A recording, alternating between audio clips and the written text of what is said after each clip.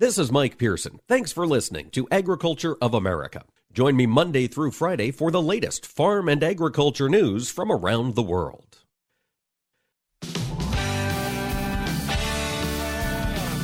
Informing America's farmers and ranchers. This is AOA, produced by the American Ag Radio Network.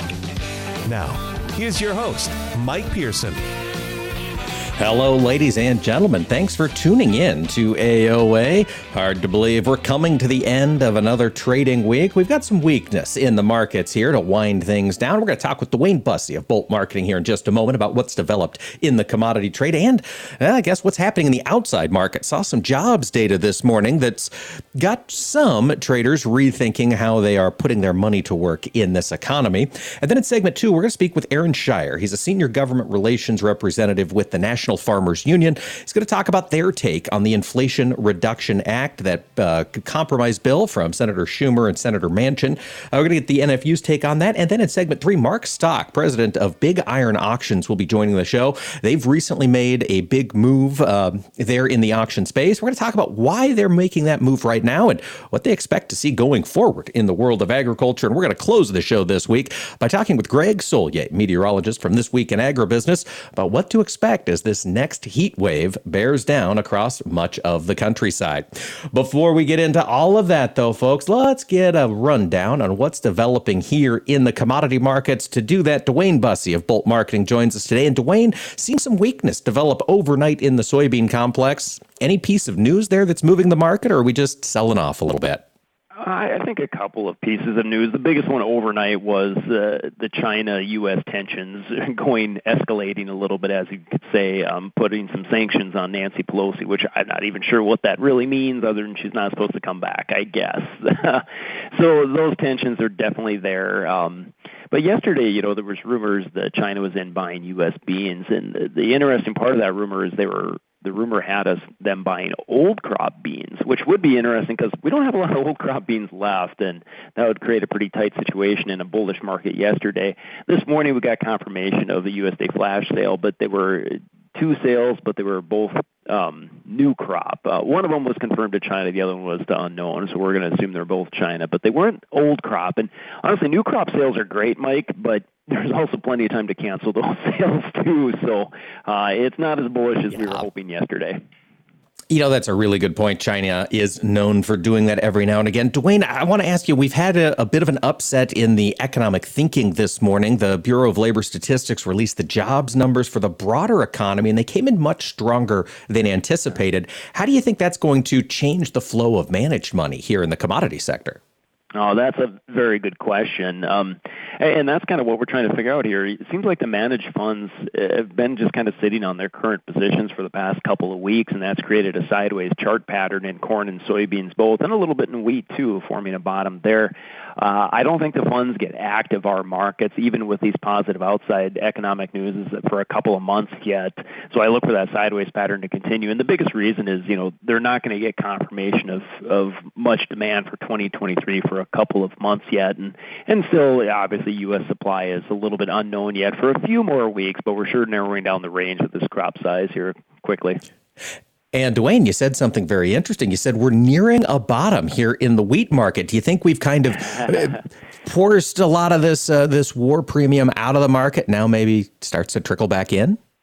Yeah, no, I think so. I think it should. No, I really love the chart pattern in wheat. And, wheat led this rally, was the first to actually fall down. And I think corn and soybeans have kind of been following wheat. And wheat, I think, is the first one that's going to form its nice harvest low here like it seasonally does.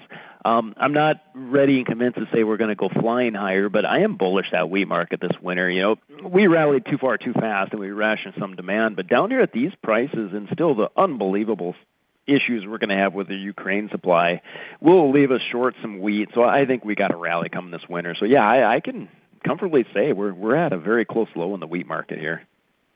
All right. And then if that wheat market should start to turn around, I imagine, Dwayne, you see that pressure spilling over to provide some tailwinds here in the corn market. You're exactly right. Yesterday, for the first time, started hinting at a few producers that maybe it's okay to lift some hedges on a dip back below $6 again.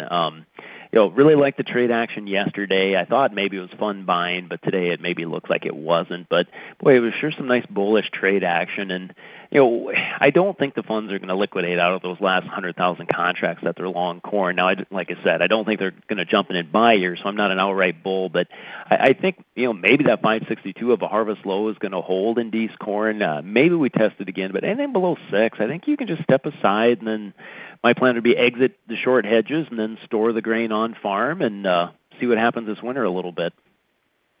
That is the question. What's coming this winter? Dwayne, let's turn our focus quickly over to the livestock markets. Have you seen much cash trade develop here for fat cattle? Yeah, a little bit. I'm hearing the up to 135 to 138 in the south, which is maybe just a little bit better, and not a lot of trade in the north yet, but around that 140 to 142, and then of course a few private sales you hear every once in a while, like 144 to 146, so sharply higher. Pretty strong market in general, and the futures market trades like it's strong too. August will go into delivery Monday night, so really August should be supported in that 137 area and could inch higher with those kind of cash values, and still looks like a strong market. We're still killing a lot, but I think maybe slaughter's high because maybe we're bringing up some of the kill cows from the southern plains where the drought is just very extreme and causing even more herd liquidation probably. Yeah, I've heard that fear expressed by a number of folks who look at the cattle market and they go, gosh, it's not getting cleaned up down there, that drought. And so we're still seeing liquidation. As you look out, Dwayne, looking into 2023, I see Feb live cattle at 154. It's a $17, $18 premium to where we're at today. Is that a hedging opportunity next spring, or do you see additional strength coming here once we kind of get through this recession, will it, won't it happen type fear? Right. That's a wonderful question. Well, the risk manager in me is supposed to say, yeah, we should be doing something there, buying some puts. But the trader in me says that's got some upside to go. So the second my producers here, I think there's some upside, then we stop with the risk management and we hold off and wait for higher prices. I do think it can get a little bit higher. You get close to that 160 though, and then I'm going to start to push a little bit harder on some put options just because it's money we haven't seen in a while. But these feeder cattle are so expensive to put in the feedlots. We almost need a 162 to break even for some of them. That's a great point. Thinking of this corn crop that's out there, Dwayne, I've heard and seen some stories on Twitter of South Dakota producers just chopping corn. They're throwing in the towel. Those choppers are running. Could we see substantial reductions to harvested acres in South Dakota? No, I don't think so. I mean, it's bad where it's bad, and it's the far southern part of the state, southeast part of the state, which is normally one of our higher yielding areas, but they just continue to miss the rains. And you can see it in the drought monitor if you take a look at that from the update yesterday. There's a red spot down there. And, yeah, the cutters are going to be running down there, sadly. Even if the rains do hit tonight, it's a little too late for some of it. But for the vast majority of the state, it's a pretty good-looking corn crop, especially when you head further west when they're not supposed to raise a lot of corn. It looks really good out there. It's all who got and who didn't get the rains as we were heading into this growing season. Tough challenge for a lot of folks out there, but some opportunities in the markets. Dwayne Bussey, Bolt Marketing. Always appreciate your insight. Dwayne, thanks for joining us today. Yeah, thanks, Guy. And folks, stick around. We're going to talk with Aaron Shire of the National Farmers Union when AOA returns.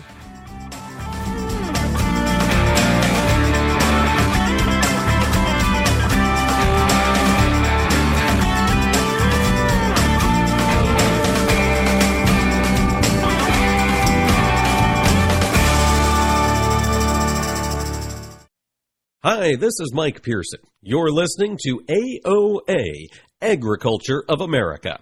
Don't go away, more AOA coming right up. Are you looking to improve crop nutrition and soil health? Anuvia Plant Nutrients has held several Future of Fertilizer field tours across the Midwest. The final tour will be in Barrett, Minnesota on Thursday, August 11th, and will feature corn and soy. You don't want to miss this exciting opportunity, and space is limited. For more information on dates and locations and to reserve your spot, visit us at fertilizertour.com. That's fertilizertour.com. Choose the proven performance of the Roundup Ready Extend crop system, featuring high-yielding Extend Flex soybeans and the exceptional weed control of XtendiMax herbicide with Vapor Grip technology. Elite genetics, triple herbicide tolerance, flexibility that delivers results, backed by 25 years of innovation. That's the Roundup Ready Extend crop system. the system of choice. XtendiMax is a restricted-use pesticide. Always follow stewardship practices, all pesticide label directions, and check with your state pesticide regulatory agency for specific restrictions in your state. They say if you listen hard enough, you can hear the corn grow. It's true. When you're out in the field, you understand its challenges and what it needs to thrive. Channel Seedsmen bring insights from the field to our team of Bayer plant breeders. Their knowledge inspires our product development. From your best ground to your most challenging conditions, our products are designed to perform in your fields. Visit channellistens.com to see our latest innovations. Always read and follow IRM where applicable, grain marketing and all other stewardship practices and pesticide label directions. The American Coalition for Ethanol is hosting its 35th annual conference in Omaha, Nebraska, Wednesday, August 10th through Friday, August 12th. This must-attend event for industry leadership features timely updates on ethanol public policy, market development, board of director training, and more. This event combines the detail of high-level training courses with all the fun of a family reunion. For event details, visit ethanol.org. That's ethanol.org. Take a look under your bed. Find stuff under there? What about jobs? No? Now try your basement. There's a pair of overalls that overall you're not so into anymore. A perfectly good laptop that hasn't sat in your lap in months. And even more stuff, but still no jobs? Well, you really have both. See, stuff is defined as household articles considered as a group. Sometimes this stuff is no longer needed. Wait, no longer needed? That can't be right. Because remember those jobs you were looking for? Those are really needed, and they're the stuff inside your stuff. Even inside that winter coat that moved with you to Phoenix. Our job is to unlock those jobs, and it starts when you donate your stuff to your local Goodwill. Here's how we do it.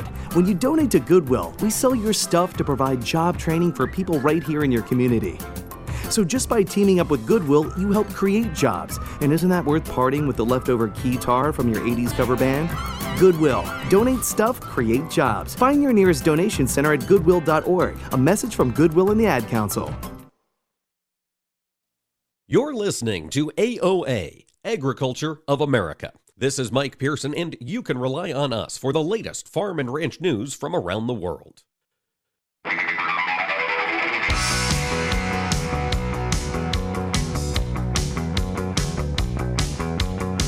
Keeping America's farmers and ranchers informed on AOA. Now back to Mike Pearson. Welcome back to AOA, ladies and gentlemen.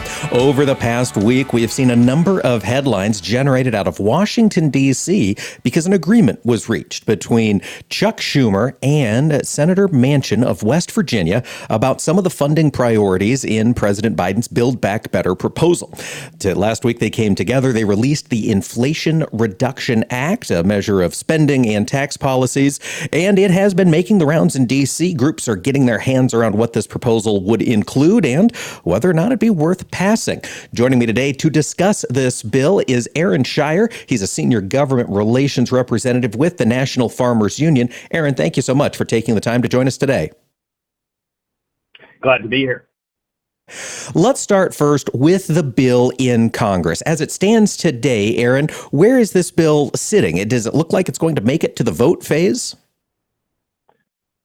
Yeah, so the big wild card on this bill, still as of yesterday, was really Senator Kyrsten Sinema of Arizona. And just last night, that all changed when she announced that she will indeed support the bill, having gotten some of the modifications to the bill that she wanted.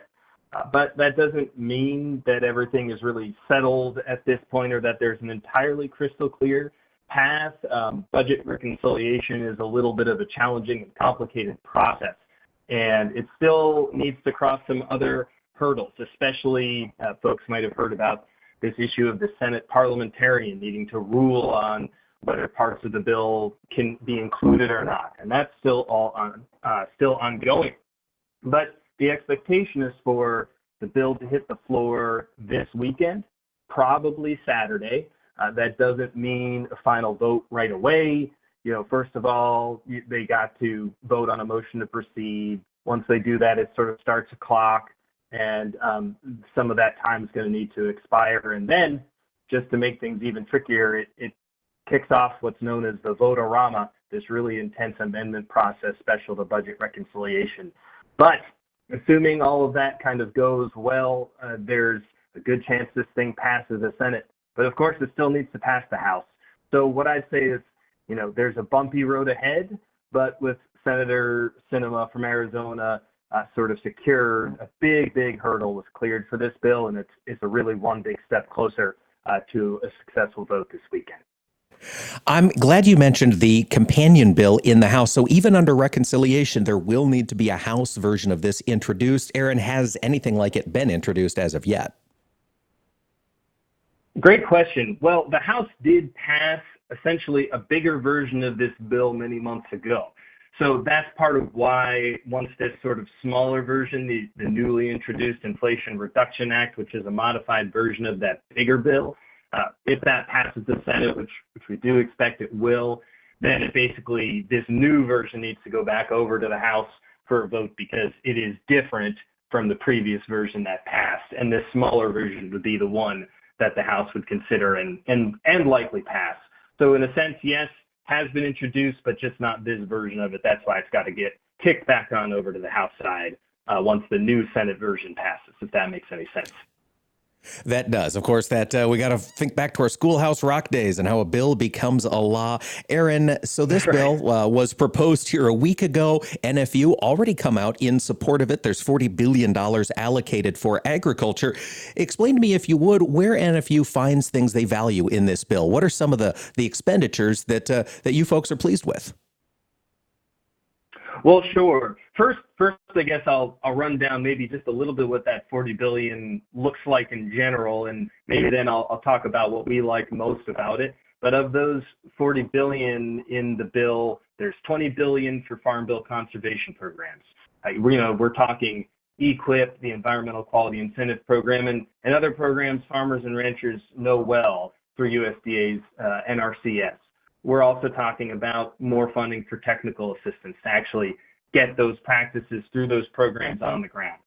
And then we're talking about $14 billion for rural power and renewable energy, including biofuels. So what does this mean? Investments in biofuels infrastructure at the retail and distribution level, grants and loans for renewable energy projects for farmers, for rural small businesses, and about $10 billion in assistance for rural electric co-ops to help them do more clean energy projects. And then also $5 billion for forestry and wildfire protection.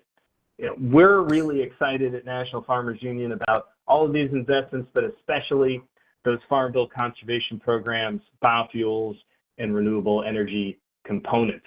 And to talk a little bit about those, the impact on conservation, biofuels, et cetera, if this bill gets across the finish line, it's really a big deal for ag.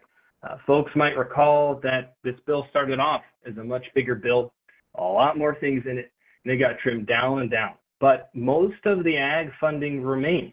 I think a testament to demonstrating the need and the opportunity that farmers and ranchers provide in using this funding and for rural areas. So for ag conservation programs, these programs are badly underfunded. Lots of producers are looking for financial or technical assistance to install conservation practices that work for their operations, but they apply and they're denied, not because they don't qualify, but because there simply isn't enough to go around. So this funding for Farm Bill conservation programs, programs that have been set up through previous Farm Bill processes can really help a lot. I think we're really excited at NFU too about the biofuels components of the bill. $500 million for biofuels infrastructure, meaning grants to fund infrastructure improvements for blending, storage, distribution. Biofuels are, as your listeners know, affordable, more energy efficient fuel option, and really important market for corn farmers for ethanol, soybean growers for biodiesel. And so we're grateful that this money will help retailers, especially farmer-owned co-ops, offset the cost of new infrastructure. And lastly, there's these new tax credits for biofuels in here that maybe aren't getting quite as much attention because there's not a dollar figure attached in the same way, but especially the new credit for sustainable aviation fuel. That's really important for getting that industry off the ground, no pun intended, and we're excited about that. That's great. Aaron, I'm curious about something that I've seen a lot from this administration, and I'd like your take on it, which is references to climate smart agriculture. We saw this when the Senate Ag Committee released their update on this bill. They noted that $20 billion went to climate smart ag. For those of us out here in flyover country, when we hear that phrase, is that effectively just a rebranding of prior conservation programs, or is this a new basket of practices that DC is looking at? It's a fair question, and it's a really good one. What are we really talking about here? We're talking about practices farmers know and that they know work for their operations. We're talking cover crops, we're talking conservation crop rotations, reduced tillage, nutrient management, grazing management, and so on. We're talking about the practices farmers have been using and know well. This is about providing additional resources, both financial and technical, so farmers can do those practices, keep doing those practices, further those practices that they know help their operations' bottom lines, benefit the longevity of their operations, protect the environment, help them pass their land on to the next generation in even better shape than they found it. So that's what we're talking about here. On the biofuels front, Aaron, that is something that this time in the economy really seems primed to take it. Is there any way we could push it more towards the coast? Is there any direction as to where that infrastructure spending goes? Yeah, good question. This is really about making it more affordable to build out that infrastructure. And those grant funds, exactly how they're going to all go out once if this bill gets across the finish line, hard to say at this point how that would all be allocated. And that's sort of that implementation phase. But I think the key is that, yes, it can result in some of those fuels being pushed out toward the coast potentially and distributed more widely. It is about that blending, that storing, that supplying and distributing. So it has that potential to really continue to grow that industry and, to your point, push those fuels out to new markets. Always love to see that. Aaron Shire, the Senior Government Relations Representative with the National Farmers Union. Really appreciate you joining us here and sharing your perspective. Where can folks read more about what the NFU is researching here in D.C.? Thanks so much for that question. We're at nfu.org and look us up online, National Farmers Union, and you'll find all that information. Thanks so much for having me today. You bet, folks. And stick around. We're going to talk with Mark Stock of Big Iron Auctions when AOA returns.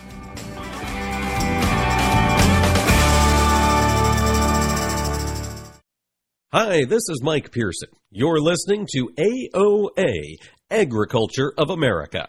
Don't go away. More AOA coming right up. Choose the proven performance of the Roundup Ready Extend crop system, featuring high-yielding Extend Flex soybeans and the exceptional weed control of XtendiMax herbicide with Vapor Grip technology. Elite genetics, triple herbicide tolerance, flexibility that delivers results, backed by 25 years of innovation. That's the Roundup Ready Extend crop system, the system of choice. XtendiMax is a restricted-use pesticide. Always follow stewardship practices, all pesticide label directions, and check with your state pesticide regulatory agency for specific restrictions in your state. They say if you listen hard enough, you can hear the corn grow. It's true. When you're out in the field, you understand its challenges and what it needs to thrive. Channel Seedsmen bring insights from the field to our team of Bayer plant breeders. Their knowledge inspires our product development. From your best ground to your most challenging conditions, our products are designed to perform in your fields. Visit channellistens.com to see our latest innovations. Always read and follow IRM where applicable, grain marketing and all other stewardship practices and pesticide label directions. You're listening to AOA for the American Ag Network. I'm Jesse Allen reporting. Well, plenty going on in the trade here on this Friday as we see the stock market along with grains, oilseeds, livestock, energies all reacting to a higher than expected jobs report for July. The economy creating 528,000 jobs, more than doubling the 250,000 that was expected by analysts. And it seems that especially the grain and oilseeds continue to be influenced by the macroeconomic factors on Wall Street, where traders are convinced that we are in a recession, which will hurt demand, but also where inflation remains seems well entrenched. We continue to watch the issues between the U.S. and China over Taiwan. China continues military exercises around Taiwan, as well as even pushing towards parts of Japan. China also bought multiple U.S. soybean cargoes overnight, according to our sources within China. Despite heightened tensions between the two countries, USDA thus far confirmed the sales of 2 cargoes sold to China and 2 to unknown destinations, which will be presumed to be China as well. 132,000 metric tons of soybeans to China, another 132,000 to unknown destinations. It is all new crop sales. Now, also, fundamentally, weather over the next several weeks is going to determine whether supply matches with anticipated demand for the coming year here in the U.S. An anticipated rain event this weekend in portions of the western Midwest is probably essential if we want to maintain hopes for that to happen. A few numbers in the trade so far today. December corn unchanged, 606 at a quarter. November beans, 13 and a half lower, 1404 at a quarter. Chicago wheat September, 3 3/4 lower, 778 3/4. September KC wheat down 4 and a quarter, 856. Spring wheat September, 4 and a half lower, 889 at 3/4. August live cattle, 7 lower, 137.62. Feeder cattle for August up 35, 179.42. August hogs down 12 higher, 120.77. This is AOA. I'm Jesse Allen. What do Mick Jagger, Barbara Walters, and Star Jones all have in common?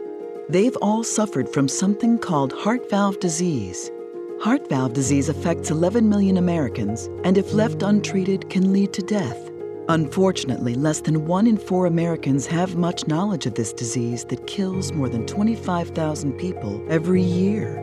The good news is that if heart valve disease is treated, patients can recover and live long, happy, and productive lives. But in order to treat heart valve disease, you need to know if you have it. If you or your loved ones are over the age of 65, have been treated with radiation to the chest, have been diagnosed with a heart murmur, or have a history of heart disease, it's time to listen to your heart. Ask your doctor today about screening for heart valve disease.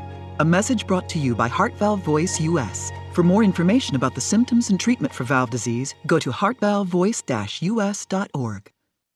This is Mike Pearson. Thanks for listening to Agriculture of America. Join me Monday through Friday for the latest farm and agriculture news from around the world.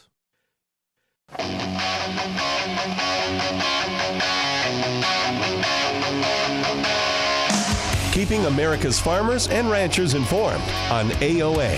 Now back to Mike Pearson.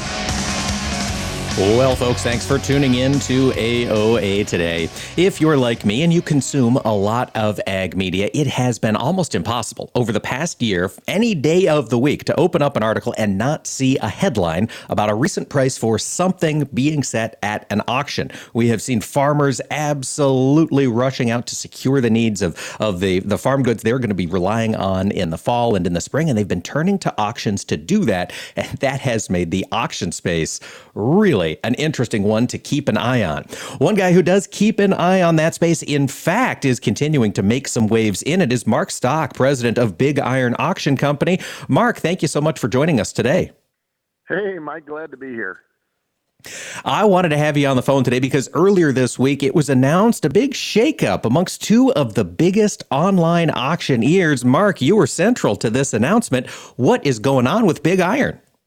Well, we are excited to announce Big Iron and Sullivan's from Hamilton, Illinois, along with their group at Henslin's in Bird Island, Minnesota. We have all come together to provide the best auction experience now for sellers, bidders, and buyers by joining companies. And we're excited about that because obviously through Big Iron's channels and our sales force and all the connections we have with sellers across the country, and the same thing that the Sullivan organization are doing with their connections, now have some of the best equipment all selling to the general public on our online bidding platforms, and everything sells with no reserve and no buyer's fees. So we're excited about that movement together, and we're looking forward to a great future with helping people buy and sell equipment.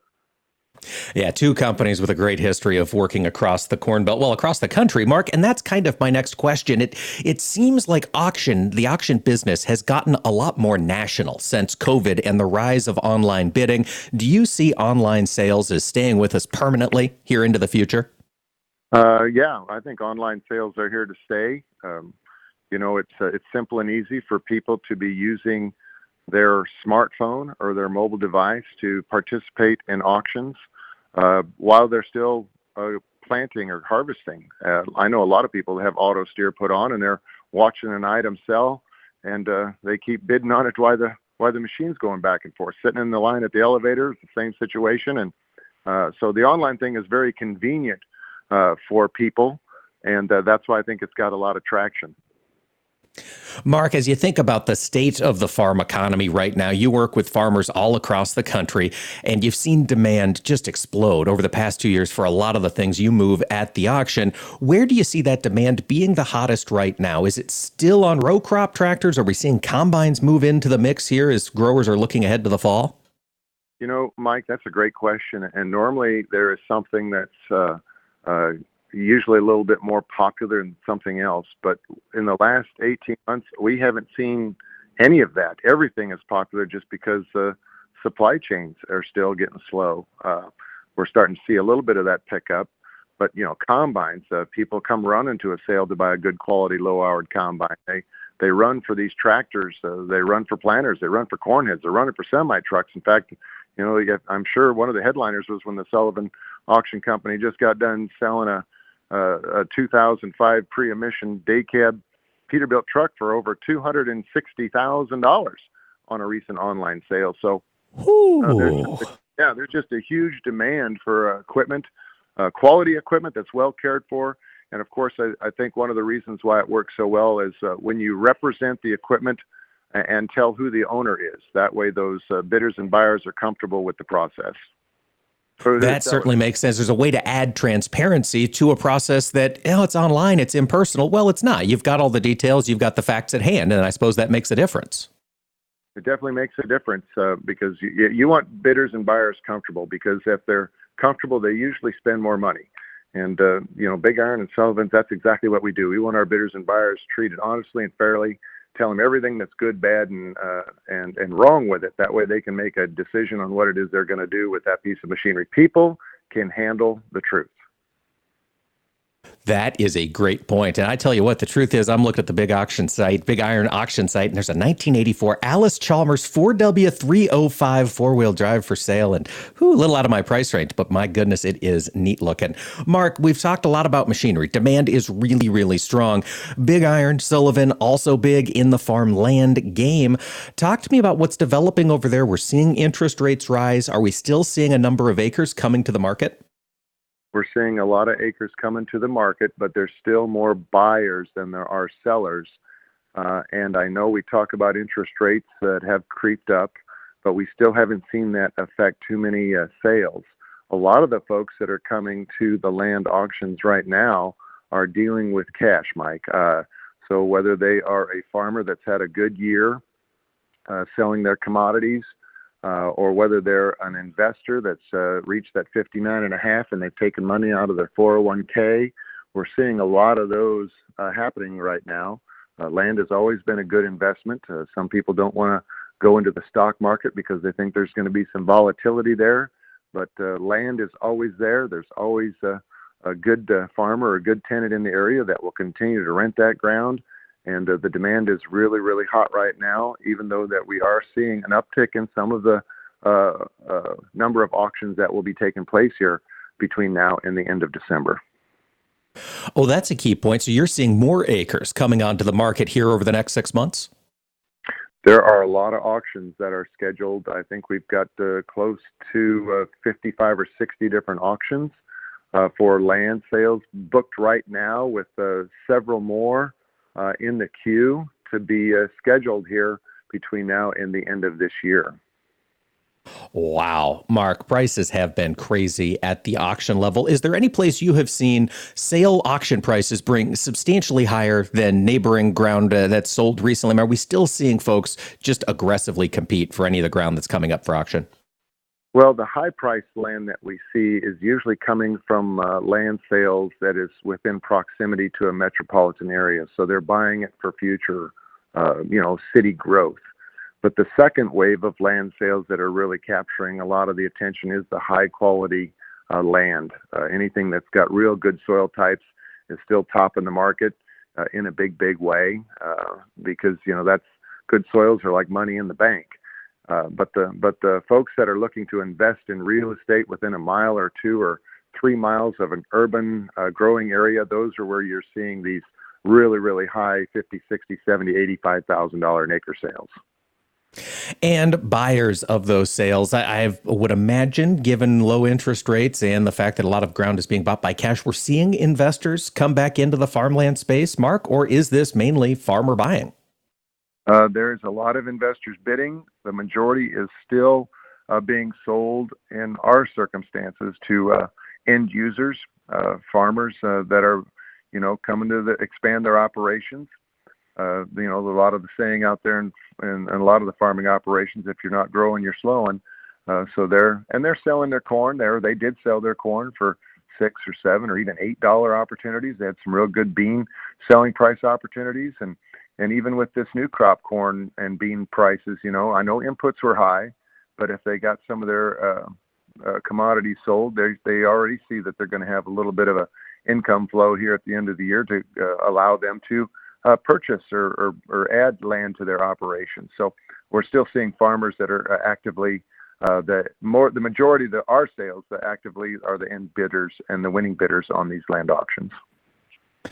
Mark, thinking about the overall business health of the economy, I suppose this is a big move for Big Iron. I don't imagine you'd be making this move if you had a lot of concerns about future growth here in agriculture. With this, are you optimistic about agriculture here as we get through 2022 on into 2023, despite the high input prices and the other factors we're contending with as an industry? Well, everybody has to eat. And farmers will get up every morning regardless of what that input price is, and they're going to go out there and they're going to put their crops in the ground. And I think all farmers, and I'm a farmer, I still go out there and check pivots in Nebraska. And right now we've been running pivots like crazy because we just haven't been catching any rain. But we're eternal optimists, and we truly believe that at the end it's all going to work out. And I'm very optimistic for agriculture. I think that the world population is growing. I think we're finding new uses for corn and beans and milo and wheat and oats and barley all the time. The fuel and the fiber source and the food source is going to keep agriculture on the top of everybody's minds here for generations and generations. I think you're right about that. And it's nice to see somebody putting their money where their mouth is, Mark. Big changes coming to the Big Iron website, or will this be a seamless transition for folks who are used to making those purchases online? It's going to be very seamless, folks. We're just going to be able to now use all of the bidders and buyers from both organizations to further enhance the marketing for the equipment and land that's being sold on both the Sullivan site and the Big Iron site. But it'll be seamless. Just keep doing what you're doing. The auctions are all scheduled on both sites, and they're going to continue on as scheduled. People are calling every day on both of our companies, and we're listing equipment and scheduling retirement auctions of both land and machinery here as we go into November and December. We've even got some folks talking about getting their auction scheduled here in January and February of next year already. So everything's going right along where our companies mirror each other in the way we go to market and the way we do our business with the no buyer's fees. We're selling everything afterwards, so we're excited about the future. Excitement about the future, folks. I love to hear that. We've been talking with Mark Stock of Big Iron Auctions. Mark, thank you so much for joining us today, and congrats on the new changes there at Big Iron. Hey, thanks, Mike. And folks, stick around. We're going to talk weather with Greg Solier from This Week in Agribusiness when AOA returns.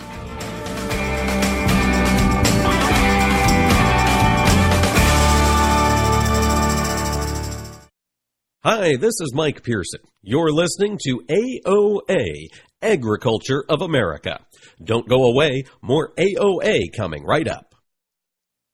54. So basically, it's too late to start saving for retirement, right? Not right. Starting to save, even in your 50s, can really make a difference. Well, right now, saving seems hard to wrap my head around. Plus, with the way this year's been going... Hey, listen, it's okay. You still got this. Just go to aceyourretirement.org. It's an online tool from AARP that can help you get your retirement savings on track no matter your age. It's free and only takes about 3 minutes. I like 3 minutes. Yeah, at aceyourretirement.org, you'll chat with Avo, the friendly digital retirement coach. Just answer a few questions and you'll get a personalized plan and tips to help boost your retirement savings. Tips that are easy to understand and tailored to your lifestyle. I like that too. Plus, it's sponsored by AARP, so you know they got your back. Just head to aceyourretirement.org and make your plan to start saving for retirement. Thanks. That's aceyourretirement.org. A message from AARP and the Ad Council. You are not your diagnosis. A medical chart is not your identity. And vision loss does not define you. Your drive shows who you are. And you are not alone.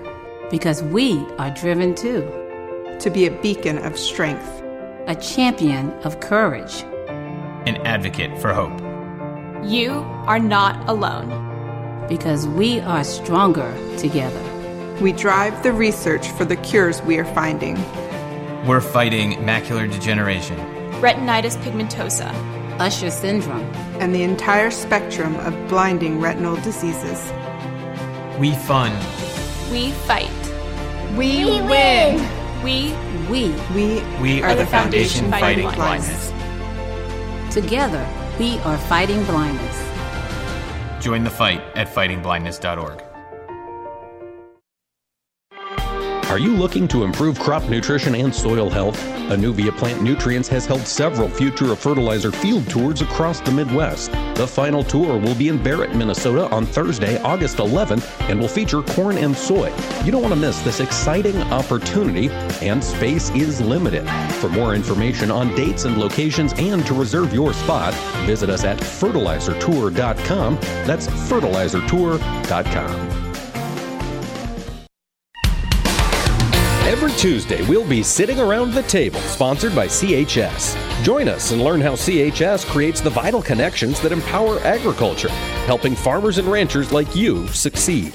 We'll hear from different voices from throughout the cooperative system, sharing stories about how good things happen when people work together. Join us around the table every Tuesday or visit cooperativeownership.com to learn more.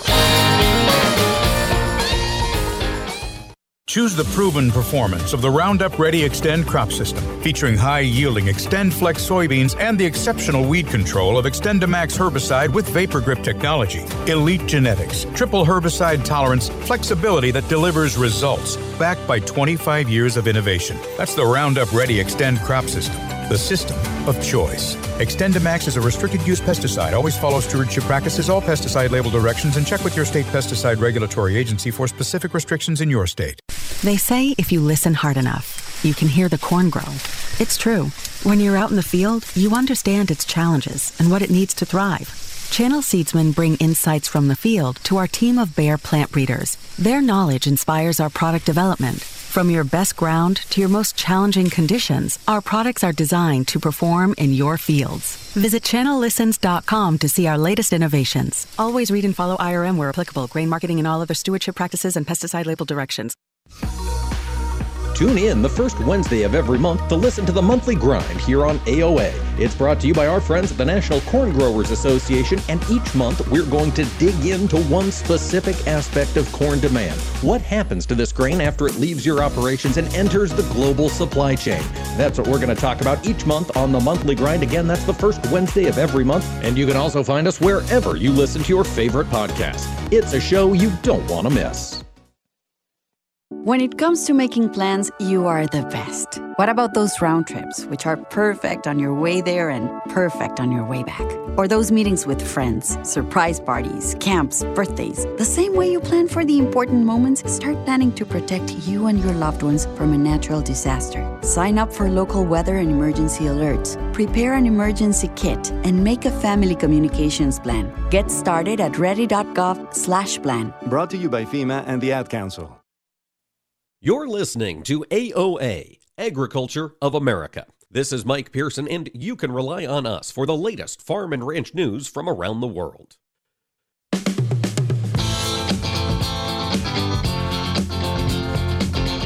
Keeping America's farmers and ranchers informed on AOA. Now back to Mike Pearson. Welcome back, ladies and gentlemen, to the fourth segment here for AOA. Folks, we're going to talk weather in just a minute, but something else has been heating up as well. We mentioned it in the first segment with Dwayne Bussey. We had the non-farm payrolls number come out this morning from the government, and payrolls increased 528,000. That means we added 528,000 jobs on a seasonally adjusted basis, and we were expecting, economists were expecting to see a gain of 250,000. So more than double what economists were expecting. This harkens back to the comments made on last week's show by Professor Jason Miller about how, yes, this maybe looks like a recession, and certainly when we go out and pay our prices for fuel, it smells like a recession, but there are some things that are happening differently in 2022. One of them is this incredibly strong demand for labor, keeping jobs high, and not only were jobs numbers as a total increased, also average wages grew up again over the last month, and the June payroll numbers were increased as well. They revised those higher. So we are still seeing substantial strength out there in the labor market. Whether it transitions to able to avoid a recession remains to be seen, but we are seeing that job market stay hot. In addition to the jobs market staying hot, we are seeing the forecast heat up here as we head into this weekend. It is going to be a weekend that sells a lot of gold bond, I'm afraid. Greg, heat and humidity, I understand, is underway. Who's going to be feeling the brunt of that heat and humidity today? Hey, Greg, we got you muted there. If you wouldn't mind hitting the mute button. How's that? There we are. Craig, that's much better. What do you see happening on the forecast today? Who's going to get the heat and humidity? Modern technology. Don't you love it? In any event, it's the Southern Plains again. And to build over the course of the weekend into a good part of the Corn Belt locales, a significant and major drop in temperatures. And folks up across our the areas of the Dakotas here will experience that for the day today, coming off the 100 to 105 degree heat across South Dakota, parts of North Dakota, Big Sky Country. That is a snappy mid-summertime cold front, ladies and gentlemen, on the move, and it will, with time later on today, generate a pretty good outbreak of shower and thunderstorm activity. Matter of fact, scheduled over the course of the weekend. But the heat for the day. Who's going to be seeing those thunderstorms, Greg? Once they kick up there in the Dakotas, they're going to flow southeast across the Corn Belt? Yes, exactly. And we'll get kind of a number of ripples of disturbances to kind of track along this frontal boundary. We'll get what we call some strengthening upper air support, nice upper trough, and some jet stream winds to tap into. So I think with time, the likelihood that we generate the likelihood of some severe weather, first in scattered coverage fashion, and then probably build those rains and scope coverage and intensity out of the Dakotas, build them into the northern and western Corn Belt over the front part of the weekend, over the back end of the weekend, over the eastern through central Corn Belt, and by early next week into the Ohio Valley. More rain, unfortunately, scheduled for Kentucky and that flood-ravaged area, and more rain where they've had some flooding as well a couple of days ago. Southern Missouri, parts of southern and central Illinois. So it's another scenario of haves versus have-nots. There will be some expectation of Mike to get some rain into the western Corn Belt locales. So coming out of Des Moines, Iowa here over there, let's see, since early July, the 8th of July to the 4th of August, yesterday, Des Moines, Iowa, not even a quarter inch of rain. So yeah, some of those central, western, and southern sections of Iowa and west and south from there from a drought monitor standpoint that are worsening. And there should be some categorical improvement coming off recent rains, including Michigan, parts of Illinois, as well as western and central Indiana when we get next week's drought monitor. Greg, in the summer, when we talk about the risk of severe weather here across the heartland, obviously hail's a risk, high winds a risk, and tornadoes are one of the historical risks. But lately, it seems like flash flooding has become more of a concern. You mentioned Illinois. We've seen St. Louis. We've seen Kentucky, saw severe rains over Las Vegas and Lake Mead. As you look at the weather setup heading into this next week, is there more potential for severe flash flood events? Yeah, I would think so, and especially where those grounds are overtly wet and saturated. But we've talked about, on the TV show This Week in Agribusiness, literally in some spots going from a drought to a flood. We've seen that through Missouri. We've seen that in kind of a micro area of Illinois, central Illinois, and Indiana. And, of course, on a much broader, bigger scope down through Kentucky. So, yeah, once you get those grounds wet, you can put that moisture right back into the atmosphere. Models struggle with that numerical perception. And so, yeah, and it won't take much much to get things back into flash flood guidance mode. And we'll see that again through southern Ohio, Kentucky, back through southern Missouri, and not only there, but over the western states, and especially where there's been kind of a breakdown of debris or there's an ongoing lingering vegetation that's been dried out from the drought. Flash flooding, not only from the rains themselves, but if you've already burned out the back 40 or a slope of some type, you're going to get the runoff, and hence we saw that around the Lake Mead area and in around Vegas as well. So kind of a two-pronged approach. Great to see moisture from a long-term standpoint doesn't do much because the vast majority of it gets run right back off. You just sort of repeat this process over and over again over the typical monsoon season, which has been a very robust one over the west and southwestern sections of the state or the country this summertime season. That's good to hear. Greg, has the monsoon been robust enough to put a dent in that multi-year drought that's been taking place down there, or is it just a good monsoon relative to past years? Yeah, good monsoon relative to the past years. Again, the vast majority of these rains get run off. You're still dealing with temperatures that generate some fast and high evaporation levels. So you really need to get into the typical rainy season in the west and southwest. The rain season calendar begins October 1 and through California. And so you need the more systematic features that we see through the heartland, the Midwest, to get the drought improvement going out there. We'll see what happens with a weakening La Nina. That's not going to take place until late autumn and into the winter time. And already some of the maps and charts, if you want to fast forward here, are suggesting a pretty robust and active winter weather pattern over the plains. Oh, shoot. We just lost Greg there. Just lost a disconnection there with Greg. He did mention we are going to continue to see those rain events over the plains. Always appreciate Greg Sollier's contribution and his insight. Greg, thanks for joining us. Hopefully you're still listening, folks. Thanks so much for tuning in to AOA today. Always appreciate you making us a part of your day. And wanted you to be sure to tune in next week. I will be on location in Omaha at the ACE Ethanol Conference in Omaha, Wednesday, Thursday, Friday. If you're going to be around there, be sure to drop by, drop in and see me. And we're also going to be talking with Jackie Fatka on Monday's program about what has developed in Washington, D.C. over the recent weeks. And folks, there is plenty to discuss. We'll cover all of that on next week when AOA returns. This is Mike Pearson. Thanks for listening to Agriculture of America. Join me Monday through Friday for the latest farm and agriculture news from around the world.